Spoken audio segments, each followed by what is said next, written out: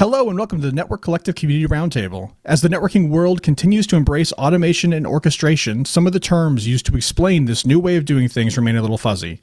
In today's episode, we're going to look specifically at infrastructure as code, and by the end, we hope to define a bit about what it is, as well as what it is not, provide some relevant examples of it in action, and clear up as much confusion as possible about what it means to network engineers.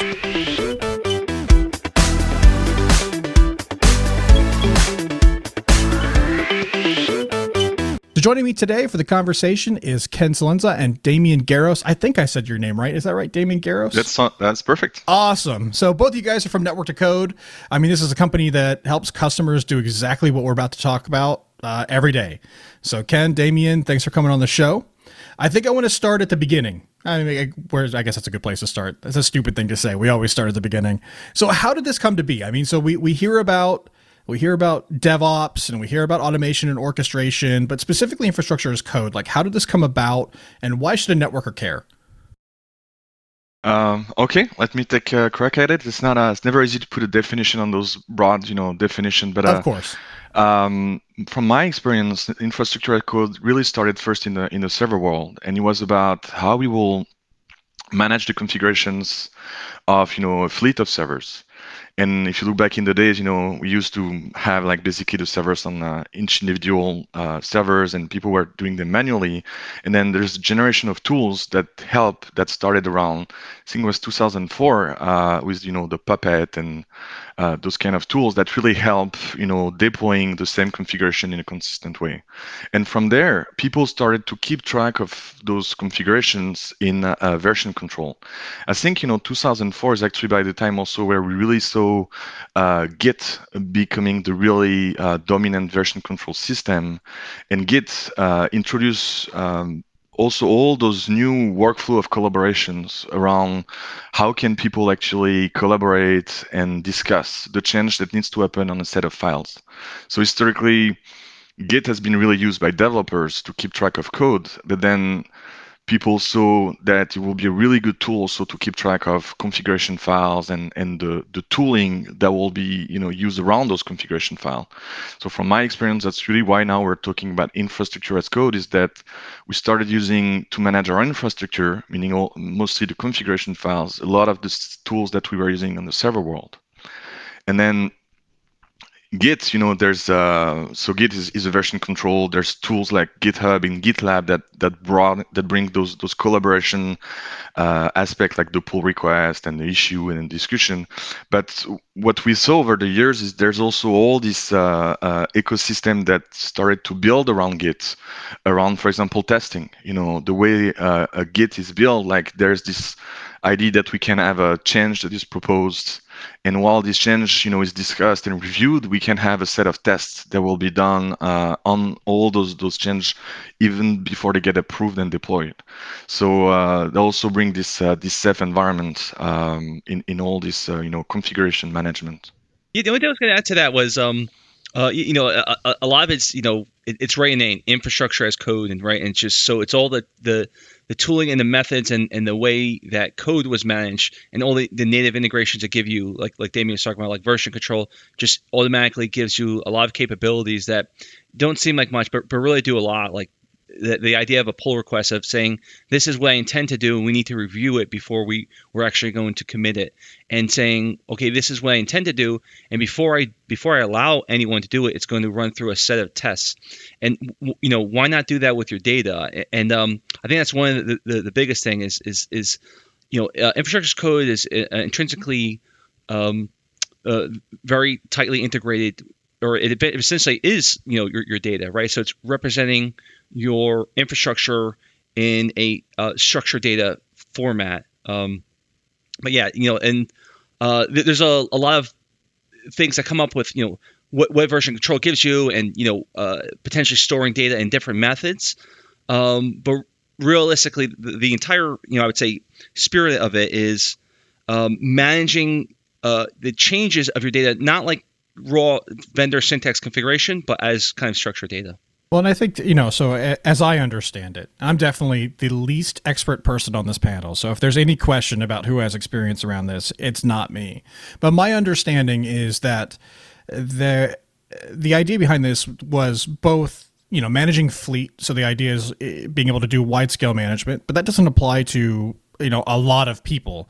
What I think is interesting though is repeatability and consistency. I think one of the problems we found even in small shops is this idea that if you had people, and we'll go back to the origins when we're talking about building servers, you had 4 different people on a sysadmin team who were building servers, and each one had their own little nuance about how they went about it. So when it came to troubleshooting, they weren't 100% the same. The things that could have been the same were not always the same. And you had all these little nuance variations between system to system, which made it harder to troubleshoot, harder to understand. People didn't really fully understand what was going on inside the systems themselves. So the idea is by becoming more, I'm going to use a word here, but like declarative and using consistent like blocks of configuration, we can make that consistent. And then when you apply the tests, the idea is we can validate against the idea that this is our standard. So I'm going to use a very simple, idea here, and I just want to make sure that I'm on the right page, is that, if it's your policy that every interface has a description, you can build a test against your infrastructure because it's now just available to you essentially in, small little text files, code, whatever, Git, wherever you're storing that information, you can go against that and validate that every port actually has a description. And if it doesn't, raise a red flag. Don't allow that push. Don't allow this thing to happen because, someone hasn't done what is the standard, right? Is that the idea? Yeah, exactly. And what you're talking about there is, specifically around schema validation, right? So you could say, and it's probably the first test you should be employing against any infrastructure as code or any place that you're employing infrastructure as code. Any testing, there's a lot of, what you're talking about is a lot of the tangential effects of infrastructure as code. So meaning that if I only have one set of parameters I can put in that I've defined or someone's defined, and it's the only place I can put in code, it allows me to sit there and say automation can only happen from these sets of data points. It can't be someone messing around and saying, "Oh, I want to see what this option does on the vendor specific configuration." Right now, the only method is as things get applied on top of each other. As you say, the templating system plus the code that you put in, the data that you put in the infrastructure as code get combined. They result in a final configuration. As that happens, you fundamentally know that there's nothing else you can do outside of that. So if you know that you're always deploying from infrastructure as code, there's no other way to have configurations deployed from there. So that's just its integration with automation becomes crucial. The ability to view data or to do analytics on the data that you put in as infrastructure code becomes another tangential effect. I could sit there and say, how many ports in the networking world, I could sit there and say, if I manage all my ports via infrastructure as code, I could say, how many ports have our printer ports or our user ports and so forth, right? Because I can view that data and build analytics on it as well. So I think what we're talking about is testing and just the tangential effects on it. I mean, that's an interesting point. The idea is all your data is then not going to be on the individual devices, right? And so, and I think there's a bit of abstraction here too, in the sense that, by doing it via this method, we're no longer, obviously there's going to be some sort of engine that has to translate this, whatever our intent is, however we're declaring it, into an actual configuration file. But ultimately, we can take one level of abstraction and define everything consistently in some sort of standards-based model, right? And then let that translate into a device-specific configuration, meaning that there's also the ability then for portability. So long as you're not using features and things that aren't portable. But the idea is, if we're going to use something that is like, hey, we're going to, do this. But the idea is that because that data is all outside of the boxes, we no longer are writing a script that's going and screen scraping, 100 different boxes for a piece of information. We have all the information because we know how we built the config, and we know that we can validate that the config is exactly what we said it should be. So because of that, we can use that as our, I'm going to say a word here that I think we're going to talk about quite a bit in the show, source of truth for what is actually happening on our network, right? I will actually disagree a little bit with you. I bring it on. Personally think, a lot of the topics we're discussing are great. They are very complementary. Like they go very well with, this infrastructure as code approach, but they're not technically part of it. Like for me, if you were to save your configuration as the final, how they will be in a Git repo and just deploy them as you were saying, Jordan, in a very repeatable way and consistent way, that will be infrastructure as code, because you will get the benefit of, I think I've been I spent some time in ops. What's really interesting, for example, about using Git is that you can keep track of every single changes on the file, and it's not about who is the last one who touched the file. You have if you want to know exactly who changed these specific parameters, you can use Git and you say Git blame, and it will tell you exactly who and where and when somebody changed this file. And just that, I think, as you have a team that really start to collaborate and pushing a lot of changes is critical. For me, that's the most important part. The data models, the validation, and all that. Technically, it's more of the icing on top of the cake. But no, it's a super important topic. It's just I wouldn't scare people away by saying you have to do all of that to really get the benefit of infrastructure as code. And that's a really great point. Yeah, like this is a step-by-step process. So I think that we go immediately to the value, right? Like what can I get out of this thing to make it immediately valuable to me, or not immediately valuable to me, but how do I like squeeze all the value out of doing a process like this?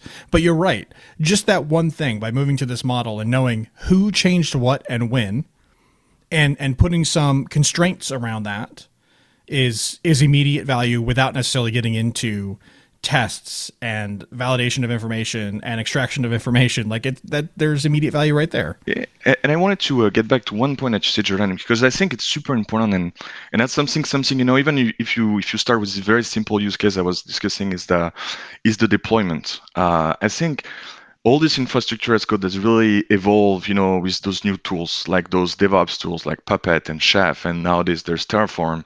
And when you look at those tools, they have this notion of idempotent, like you always deploy, and basically the idea is they don't really care about the actual state of the system. It's just they deploy the configuration and they ensure that the end state is what you want. And there's this idea that everything comes from the central place, and you deploy, and so that's how you ensure that you have consistency and things are the way you want. I mean, those tools are more intelligence. They actually ensure that you try to have the least disruptions when you deploy those configurations. But I think the deployment is super important because you don't care a lot about what was already there. And what I see is, in the network industry, that's one of the challenges we have, because a lot of our devices out there, like if I go with, the traditional iOS devices, for example, they make it very difficult to have this approach where you just deployed your final configuration and without disrupting the one that's already running. So, and if you don't have those kind of capabilities, that's definitely makes, the deployment and the reproducible part of all these systems more challenging. Where I used to work for Juniper. I've done a lot of Juniper, automations over the year, and Juniper has this ability. We can basically provide the full config, and Juniper will seamlessly replace just the part that's changed, and will not touch the remaining part. And that's been amazing, to do those kind of infrastructure as code, because we can have like full configurations in Git, and then we just deploy and replace everything every time, and we have like 100% consistency, 100% predictable. So I think for me, we start touching like how is the network industry and the network use cases specific in terms of infrastructure as code. But I think it's a really important topic. These deployments, it's one of them. Yeah, one thing I want to just take a half a step back and just make sure that, from a taxonomy perspective, we kind of, I'm not sure that, some of these terms are just kind of ubiquitous, and the term idempotent declarative I heard, and I'll also talk about imperative here as well. So, when Damien's talking about idempotent, the idea with idempotency is just, I'm going to check the configuration state, and if it's not the state I want it to be in, only then will I make a change. So it inherently is a much more safer change, right? If I sit there like on a classic, Cisco iOS configuration, I sit there and say, okay, if the trunk is VLANs, 10 through 20, I could redeploy the configuration every time and know that I'm only going to change it if it happens to be something different, right? It just makes it much more safer, and I'll just feel much more comfortable to rerun this process every time, right? So that's idempotent. Declarative is saying this is the end state. So, for a given section or for a given full configuration, you could sit there and say that everything needs to end up exactly like this. And so I'll say for like the easiest example usually is to talk about like NTP servers, right? On say traditional Cisco iOS configuration. If I have 3 NTP servers and there's 4 NTP servers. Yes, I can ensure that the 3 that I want are there, but how do I remove that? And what's that process? And the idea of declaring this is saying this is the end state it's going to be. It's going to be these 3 servers at the end. Don't worry about how you got to that point, just that you did get to that point. Put it into the final configuration in that state. And imperative configuration is basically what we've done, right? I'm going to piecemeal the steps, and I'm going to sit there and say in that NTP, I'm going to sit there and say, in that NTP scenario, I'm going to say, I'm going to add this server and remove these other 2 servers to get to the final 3 I want. So you define the steps that it takes to get to the final state. And then I'm going to take another full step back, and just because I want to go back to what Damien said before about maybe getting a little sidetracked between what is infrastructure code. I think it brings up a good point that yes, you could if you had deployed your configurations, by typing them in, but using Git and kind of like version control, you would get a lot of you would get some benefits from there. I would disagree a little bit in Sinner saying the true value for me comes in when I can control a lot more of it in the testing, and this is kind of like the code part of it, right? This is how code is managed. Now, not everyone puts tests in their code. Not everyone is following best practices in between how they syntactically create it and so forth. But those are the pieces, right? Like code deals with structured data, right? So infrastructure as code, to me, I think by Damien's correct. In strict definition, it does not. And I think, but I will also say that I think that the true benefits really come now in the crawl, walk, run of it. I agree, and that's a great point. It's something I truly hadn't considered before 3 minutes ago when Damien brought it up. But I really think the benefits become as you start adding in those, and you truly treat it like code. So meaning structured data, with the Git and the versioning and who did what. The who did what is great and definitely part of the story. But the structured data actually, to me, is a large part of it, and that's why I'll say it's tightly integrated with source of truth, at least in my mind, in actuality, maybe not in actual strict definition.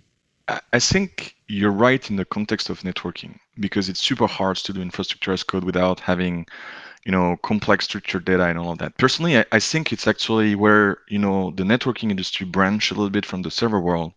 Because if you look at the configuration on the server world, I feel they use configuration template, they use all of that, but I feel their inputs, their variables are much more simpler and are much more homogeneous across the different type of servers. Where in the network industry, I think we have a specific challenge, which is really how do we manage unique set of IP addresses and cabling and all those very specific, what I call the device property for each device.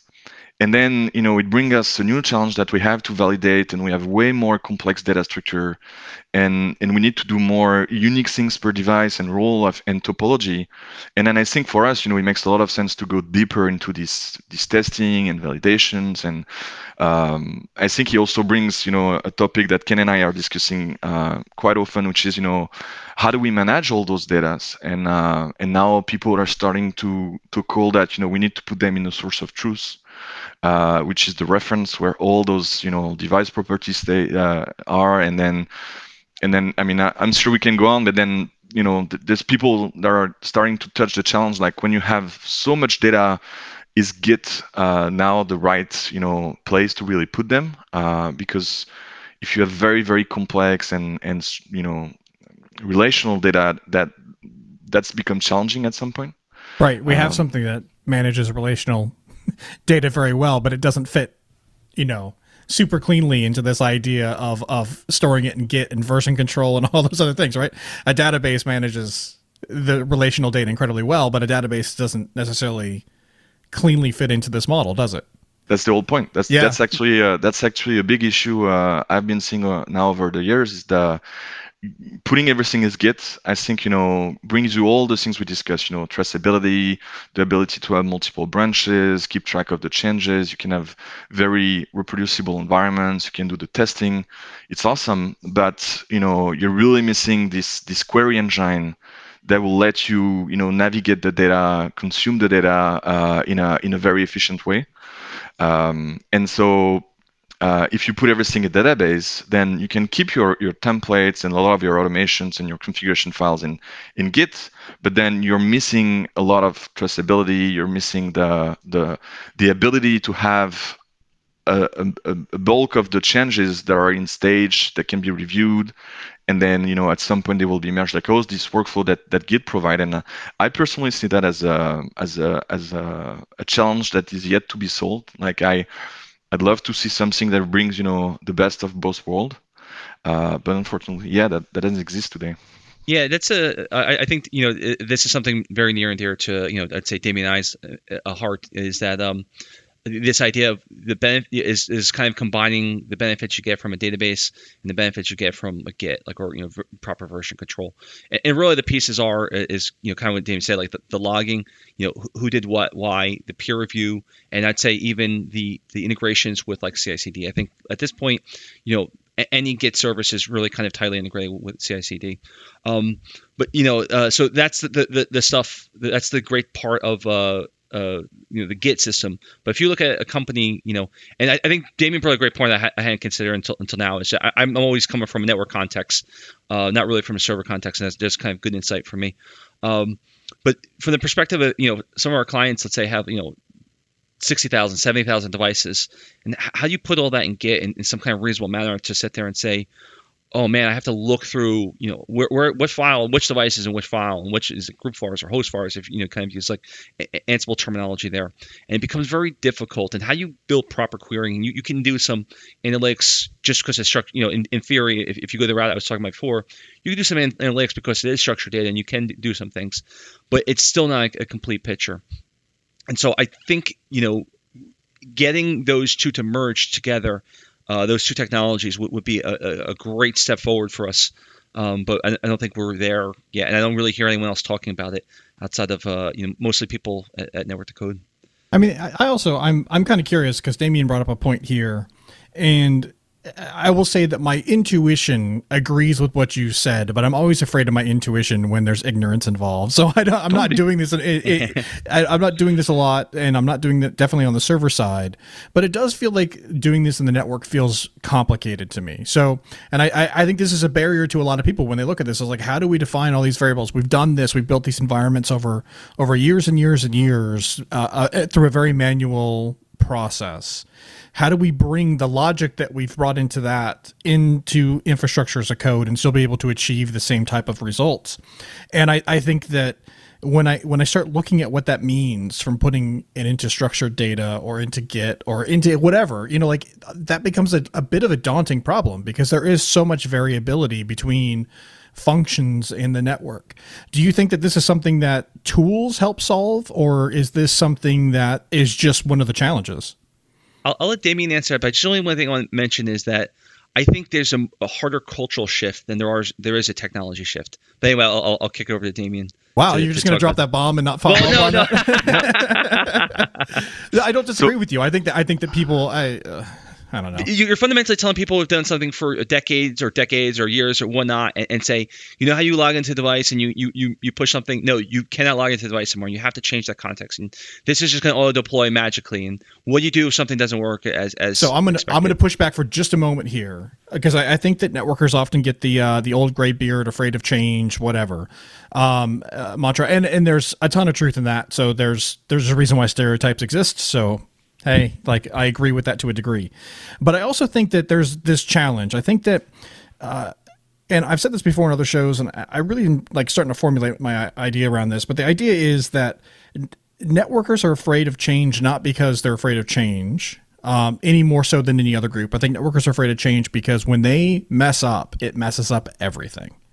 Right. And so I think that it's kind of been in our charge for years and years and years to resist change that could be potentially risky.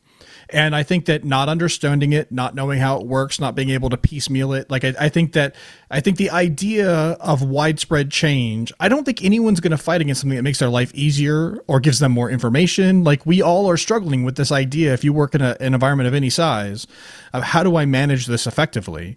And everyone's fighting this idea of I'm having to do more with less. And so if I can make this something that's repeatable and something that gives me, greater scope for what me as an individual can do, I don't think there's a lot of people who will fight against that. I think the problem is that without understanding what the impact is, I think it's just a very slow adoption process, because if we jump into something that's the new shiny and then it doesn't work, we could have built ourselves into an absolutely massive hole in something that we can't change easily. So that's just my my 2 cents on change when it comes to networking. I agree. Actually, I personally sometimes, when you think of the server world, usually there's actually multiple projects, and each one will, be associated with one application, and they will have their own infrastructure as code or way to deploy these specific applications. But I personally like to think the network as one application.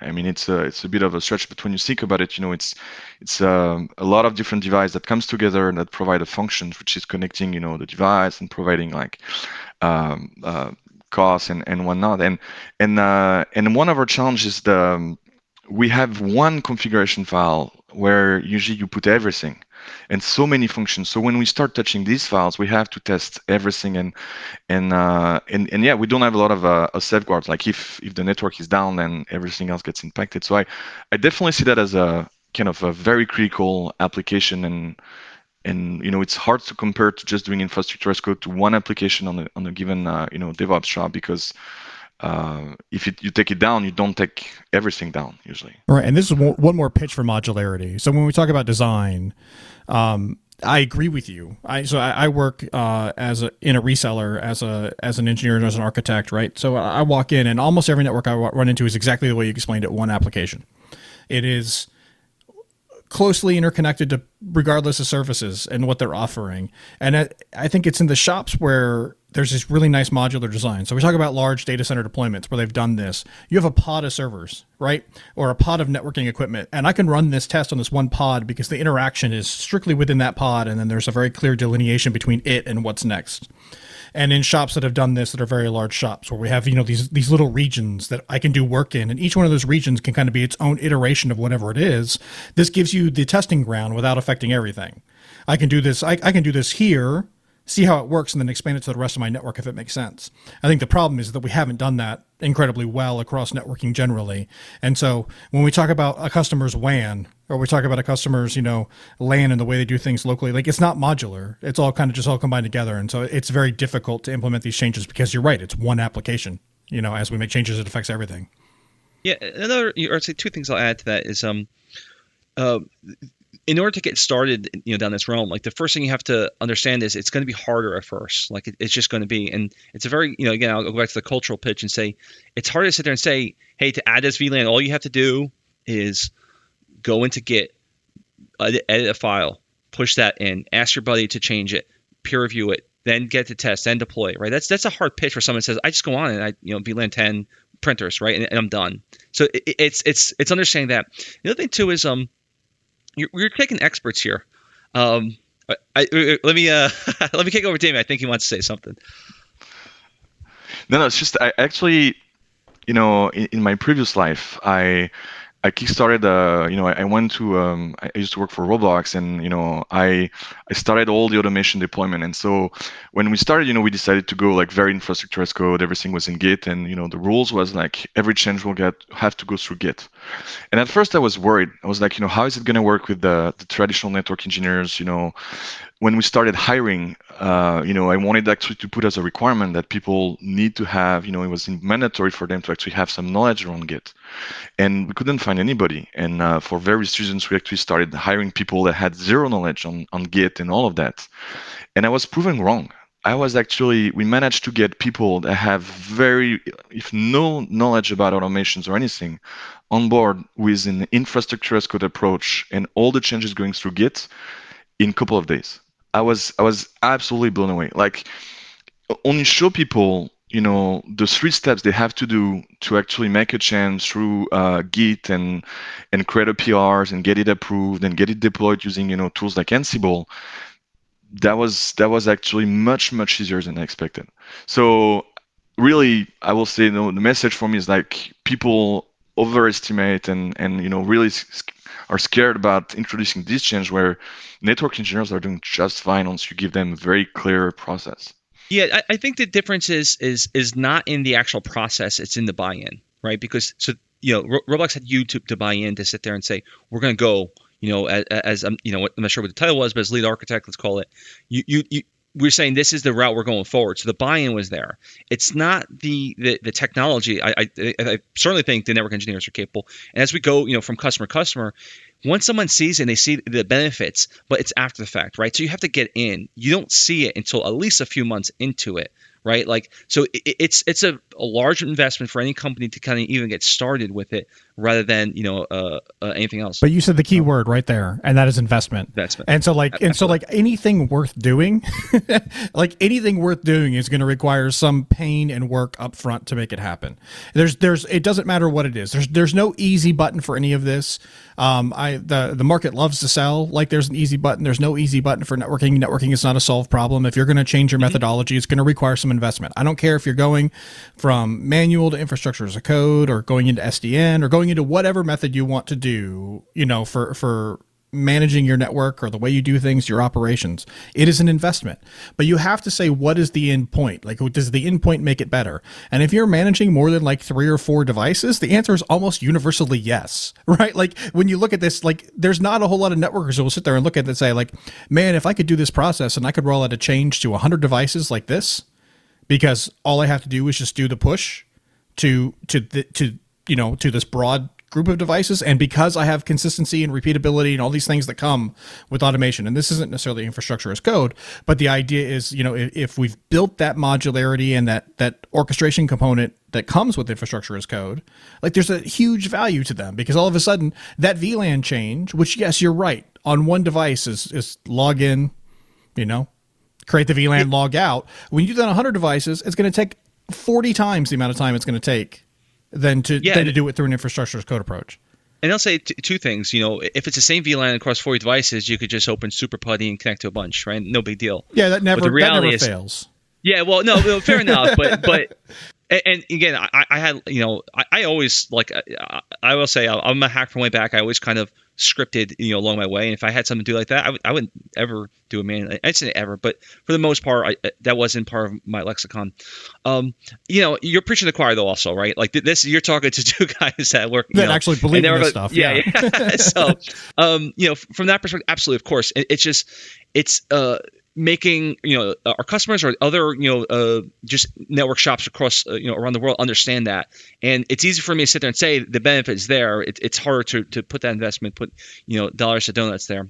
The last thing I wanted to mention, just again a bit about culture, is going in front of a CCIE 15, 20 plus years and sitting there and saying everything everything that every vendor that's been here before who has kind of either sold you something that didn't come to fruition or so forth, and sitting there and saying, you're not the expert anymore, right? They have been in the modality of, I am the expert, and they are. They're CCAs, but they're managing giant networks very successfully, and saying, you have to redefine everything the way you do it. Again, it goes back to that. It's a large cultural shift. And it's hard. It's very hard to sit there and say up front, change things in something that they're not an expert in, right? There's an entire second career for this side of the house, the development side of the house. I don't know. I'm a rather seasoned CCIE, and I think something like that would be awesome. Like, I mean, like, I don't know that model fits everybody, but yeah. Well, yeah. I'm not talking absolutes, but again, all I have is my experience, and I see a lot. You're seeing a lot more customers than I am talking about this particular topic, so I imagine that your insight's probably a bit more enlightening than my own. Listen, people resist change regardless of who they are, and especially when you add momentum. The idea is that you're the expert. I think that people are afraid that something like this is going to remove their expertise. I don't think it changes it at all. We had the same conversation around SDN. Everyone was claiming the CCIE would be irrelevant. I don't think automation makes the CCIE irrelevant. We still need to know how networking works. It doesn't matter how we manage the devices. This is just another way to become more efficient. But guess what? The underlying protocols still operate the same way. Whether we do it with infrastructure as code doesn't change it. Whether we do it with SDN doesn't change it. You still need experts. I'm not at all concerned about the longevity of my career. I'm in the middle of it. As in CCIE, I'll be just fine. Like you know what I'm saying? But you have to be able to adopt and adjust. And I don't think we're talking about experts. I think we're people who are stuck in their ways. It doesn't really matter what your title is or what fun letters you have after your name. Like, it just is like, I've always done it this way, and this is my value to my company. Like, if you've gotten there, you've stopped learning, you've stopped progressing, you've stopped doing whatever, your value is actually not that great. You're kind of a hindrance to your company. Like, don't be that guy. Sorry. I agree. I'll step off of my soapbox now. I think we I went a do this little at least bit once every episode. Yeah. Let's do it. a little bit off topic. I was thinking, I think there's important things we haven't discussed yet on the infrastructure as code topic. We started talking about the differences between the DevOps and the net DevOps, and I think one other big difference for us is testing. Because a big part of this infrastructure as code is how can we do. So there is what people call the CI, which is continuous integration. So maybe try to bring some definition here. Continuous integration. The goal is to have an automated process that will help validate the sanity of the change before it gets merged into the master branch. So the idea is that really executing some tests in a safe environment for every branch, every commit, so that we have some information before we actually merge that. And then there's what people call the continuous deployment, which will be the idea that the system will automatically deploy once it gets merged into the master branch. To be honest, I've seen a lot of people. I think it's easy and safe to work in a continuous integration and CI.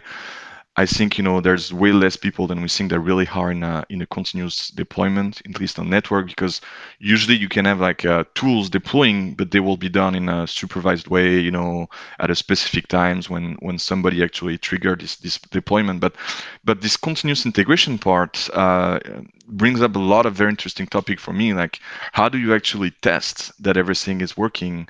And so the first approach that we've seen, and I was a big proponent of that over the year, was like, hey, we're going to build a virtual topology. I'm going to use the virtual device, and I'm going to build my network, and I will just simulate my network in the cloud. It's never the same, though, is it?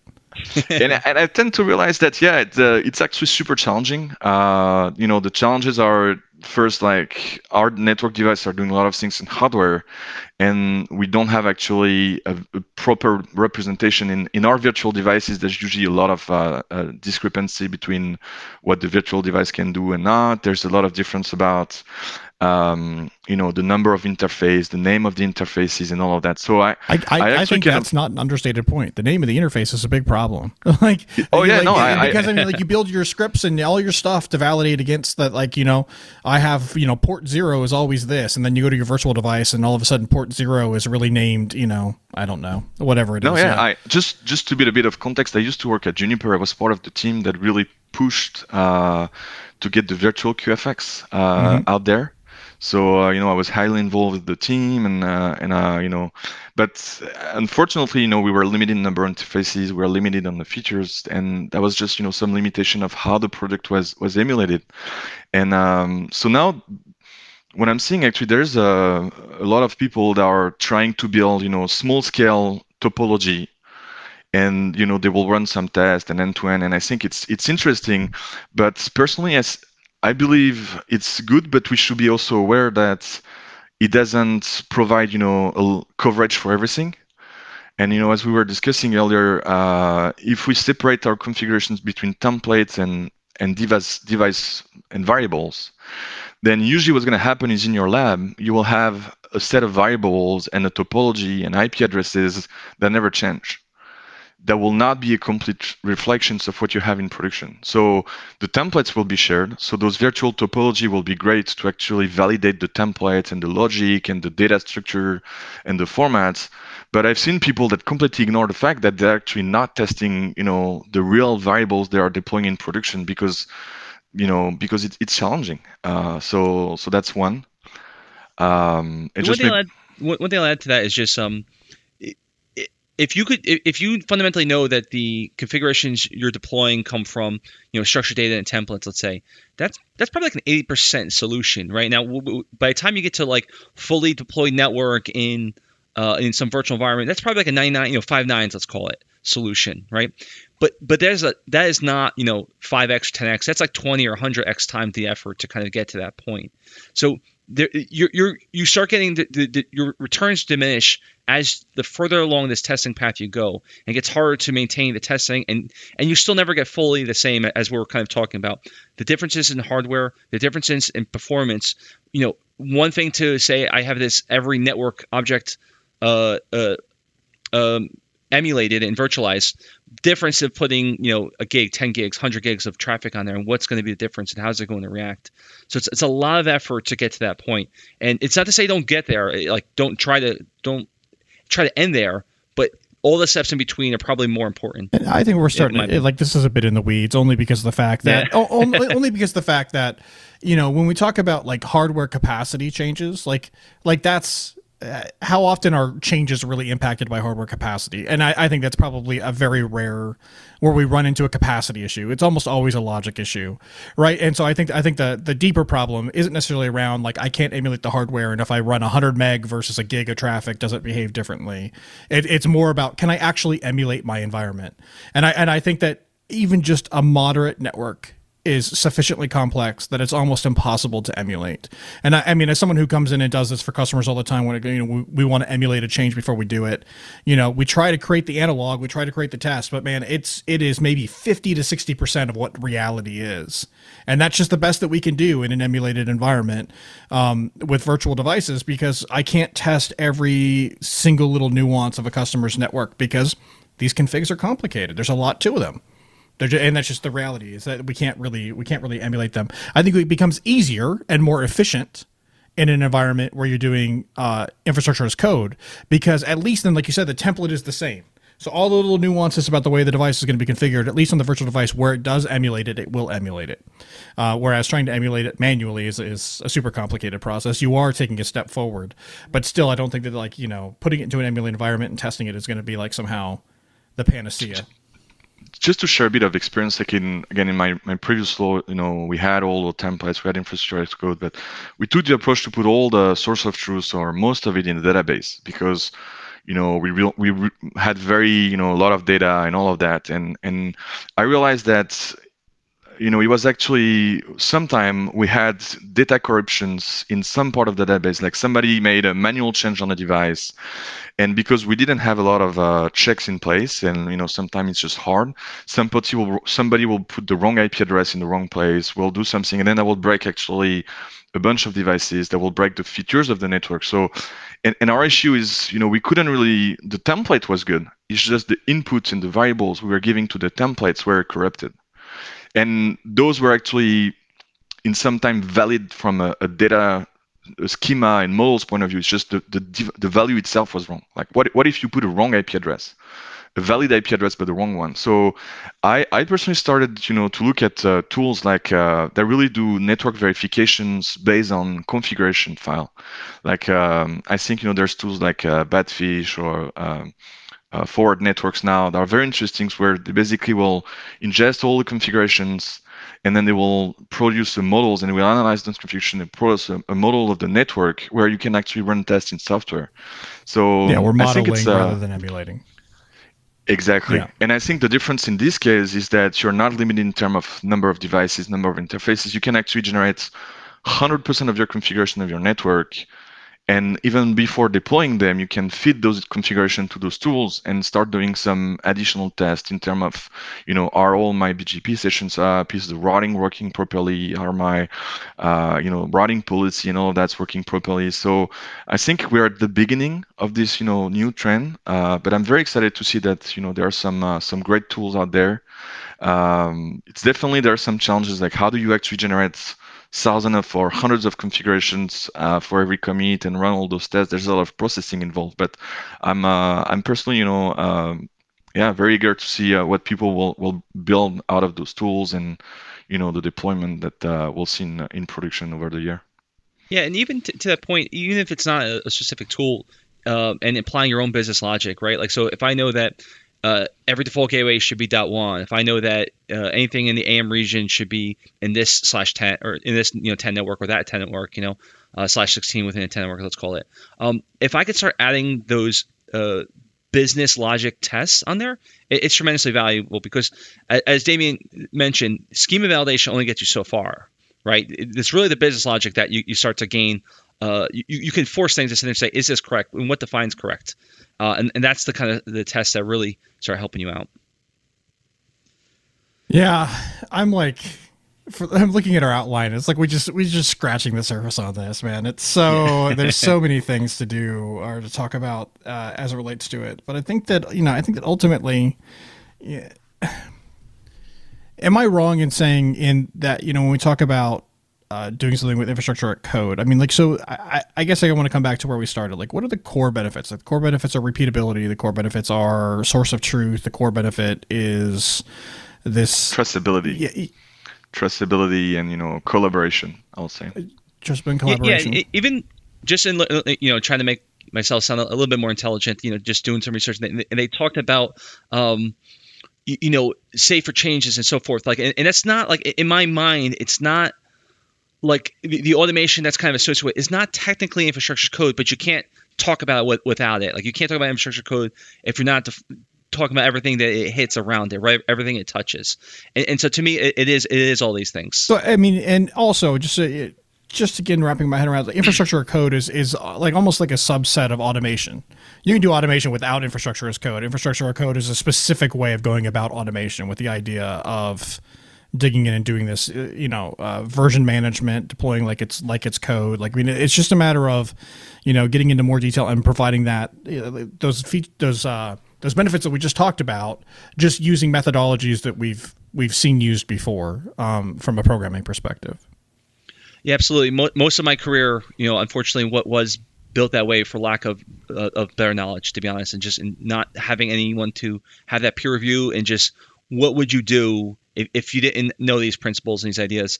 And it's kind of, it's going out there and seeing what is and saying, okay, well, that's correct, but let me deploy quicker. Let me build my configurations across 40 devices or 50 devices quicker. But it's not kind of managing it as code. And I mean, I'm looking at this and I'm just thinking, like, man, there's so much that I personally have to learn. You know what I'm saying? Like, as it relates to using these tools into a regular workflow, I know Git very, very surface level, right? But I mean, as it relates to networking, how do you use Git in a networking fashion in a way that is efficient? And how do you use those tools? So we talked about the relational database versus that information. How do you put that together? I think that's one of those things, like, as you get into the weeds, that's going to be a thing that matters. You talk about what your source of truth is for your data, whether that data is flat file in Git or it is in a database. How are you keeping this device variables? I mean, like, we've identified all these things, but man, I think there's whole conversations in and around how to actually do that, which is why, Network to Code exists, right? I mean, because these aren't simple questions. These aren't easy questions to answer necessarily, and they are definitely way out of my wheelhouse when it comes as, being an experienced networker. Like, these are not things that I'm doing all the time. So I think about this in my own world. Like, I think these are the questions that I look at and say, man, like, there's a whole world here of learning that has to happen before you could do it really efficiently. And I think my biggest concern, again, being the least experienced on this call and doing that, would be doing it wrong. How tied am I to it if I do it wrong from the beginning? You know what I'm saying? Like, I feel like some of these decisions are important to get right from the beginning. It's certainly better, but I also say that the solution you build now is a solution for now.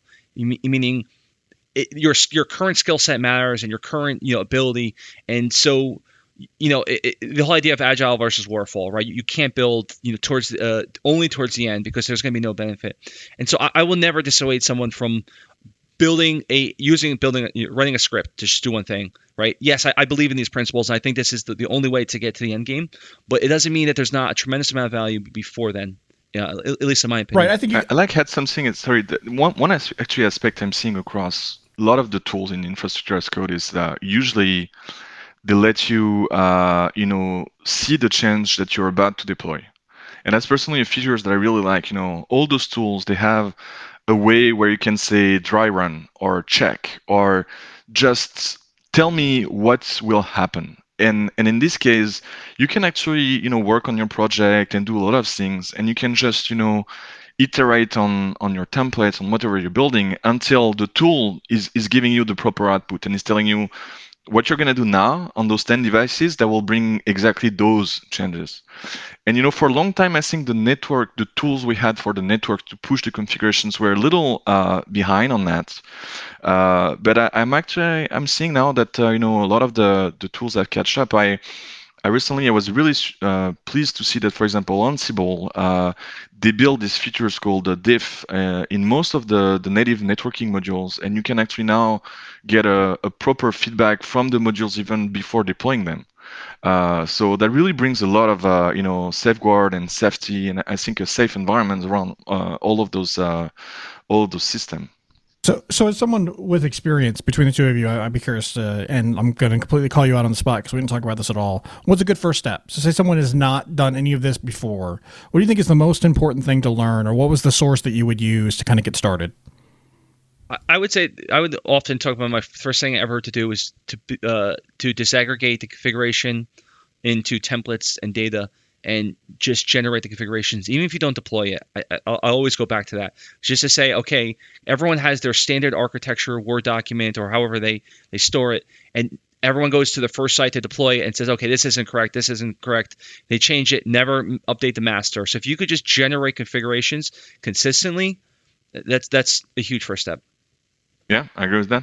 And yeah, just start to use Git. Even if you put in Git the final configurations, the way you will actually deploy them, even if technically you should have a template, even if you don't have a template, just try to keep track in Git of the configurations and the changes, and forced to use Git inside the team to discuss those changes and have somebody approve those changes. I think is a huge step. All right, guys, I think it's a good place to wrap up. I honestly think that there's probably a huge opportunity to have some more conversations here. So I might be reaching out to both of you to dig in a bit deeper on some of these topics, because I think there's just a whole world to know. And I think that we're seeing, the industry is definitely heading this direction. There's not really any question about whether or not we're moving this direction. It's just at what level and at what speed. And so I think that, if you aren't, as a networker, if you're listening to this and you haven't considered it, you should start thinking about it. Not necessarily from a perspective of, doing it right now, but I mean, these are skills you're going to need moving forward. I don't think there's really much question about that at all.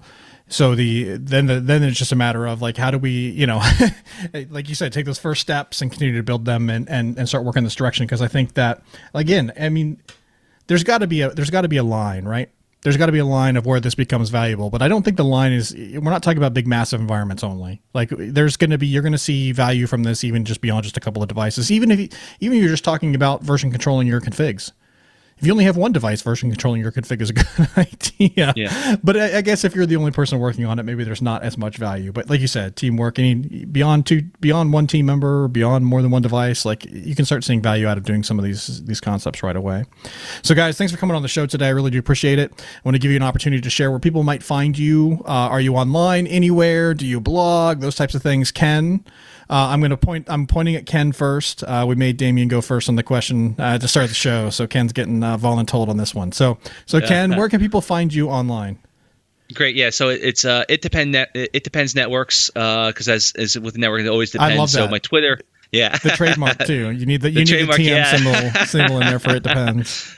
Yeah, for those that aren't in Slack communities with me, anytime someone puts it depends, I'll try to find it and put a little TM emoji on it. And people have caught on over the years. He does that to my messages probably at least once a week, because that's one of my favorite. It's just you should automate that, man. You should be able to talk. Right. Yeah. But it's technically It Depends Net on Twitter. The Network to Code blog. I've been trying to be more active on blogging there as well. Awesome. Damien, where can people find you? I'm trying to be active on Twitter at damgarros. You can also find me on LinkedIn. I started to blog recently on Network to Code. And in the short term, actually, if people are going to Ansible Fest in Atlanta, I'll be there. And, always happy to discuss about networking, automations, or infrastructure as code. Awesome. Also, another great resource that's out there, super busy, but lots of great information, is Network to Code Slack. So if you haven't, if you're not on there, but you're thinking about doing, automation or orchestration or infrastructure as code or any of this, any of this new wave of the way we're managing devices, that's a great place to go. Lots of people there are chatting about these things, lots of great resources. And I know the guys from Network to Code are on there often answering questions and kind of just helping out the community in general, which is absolutely fantastic resource. So if you haven't, and that's an open one, right? They can just go sign up for themselves. So it's not something you have to request or whatever. You go to the Network to Code website. I'm assuming there's a There's a link. It's slack.networktocode.com, and that's correct. If you go to that URL, it will bring you to a Heroku app where you could self-sign. Perfect. So it's definitely a great resource, and people should go check that out. If you like this episode, we talk about networking all the time. So you can find a lot more episodes like it, thenetworkcollective.com. We're at NetCollectivePC on Twitter. We're Network Collective Podcast on LinkedIn and Facebook. We would absolutely love to chat with you. Really appreciate you taking the time to listen today, and we will see you next time.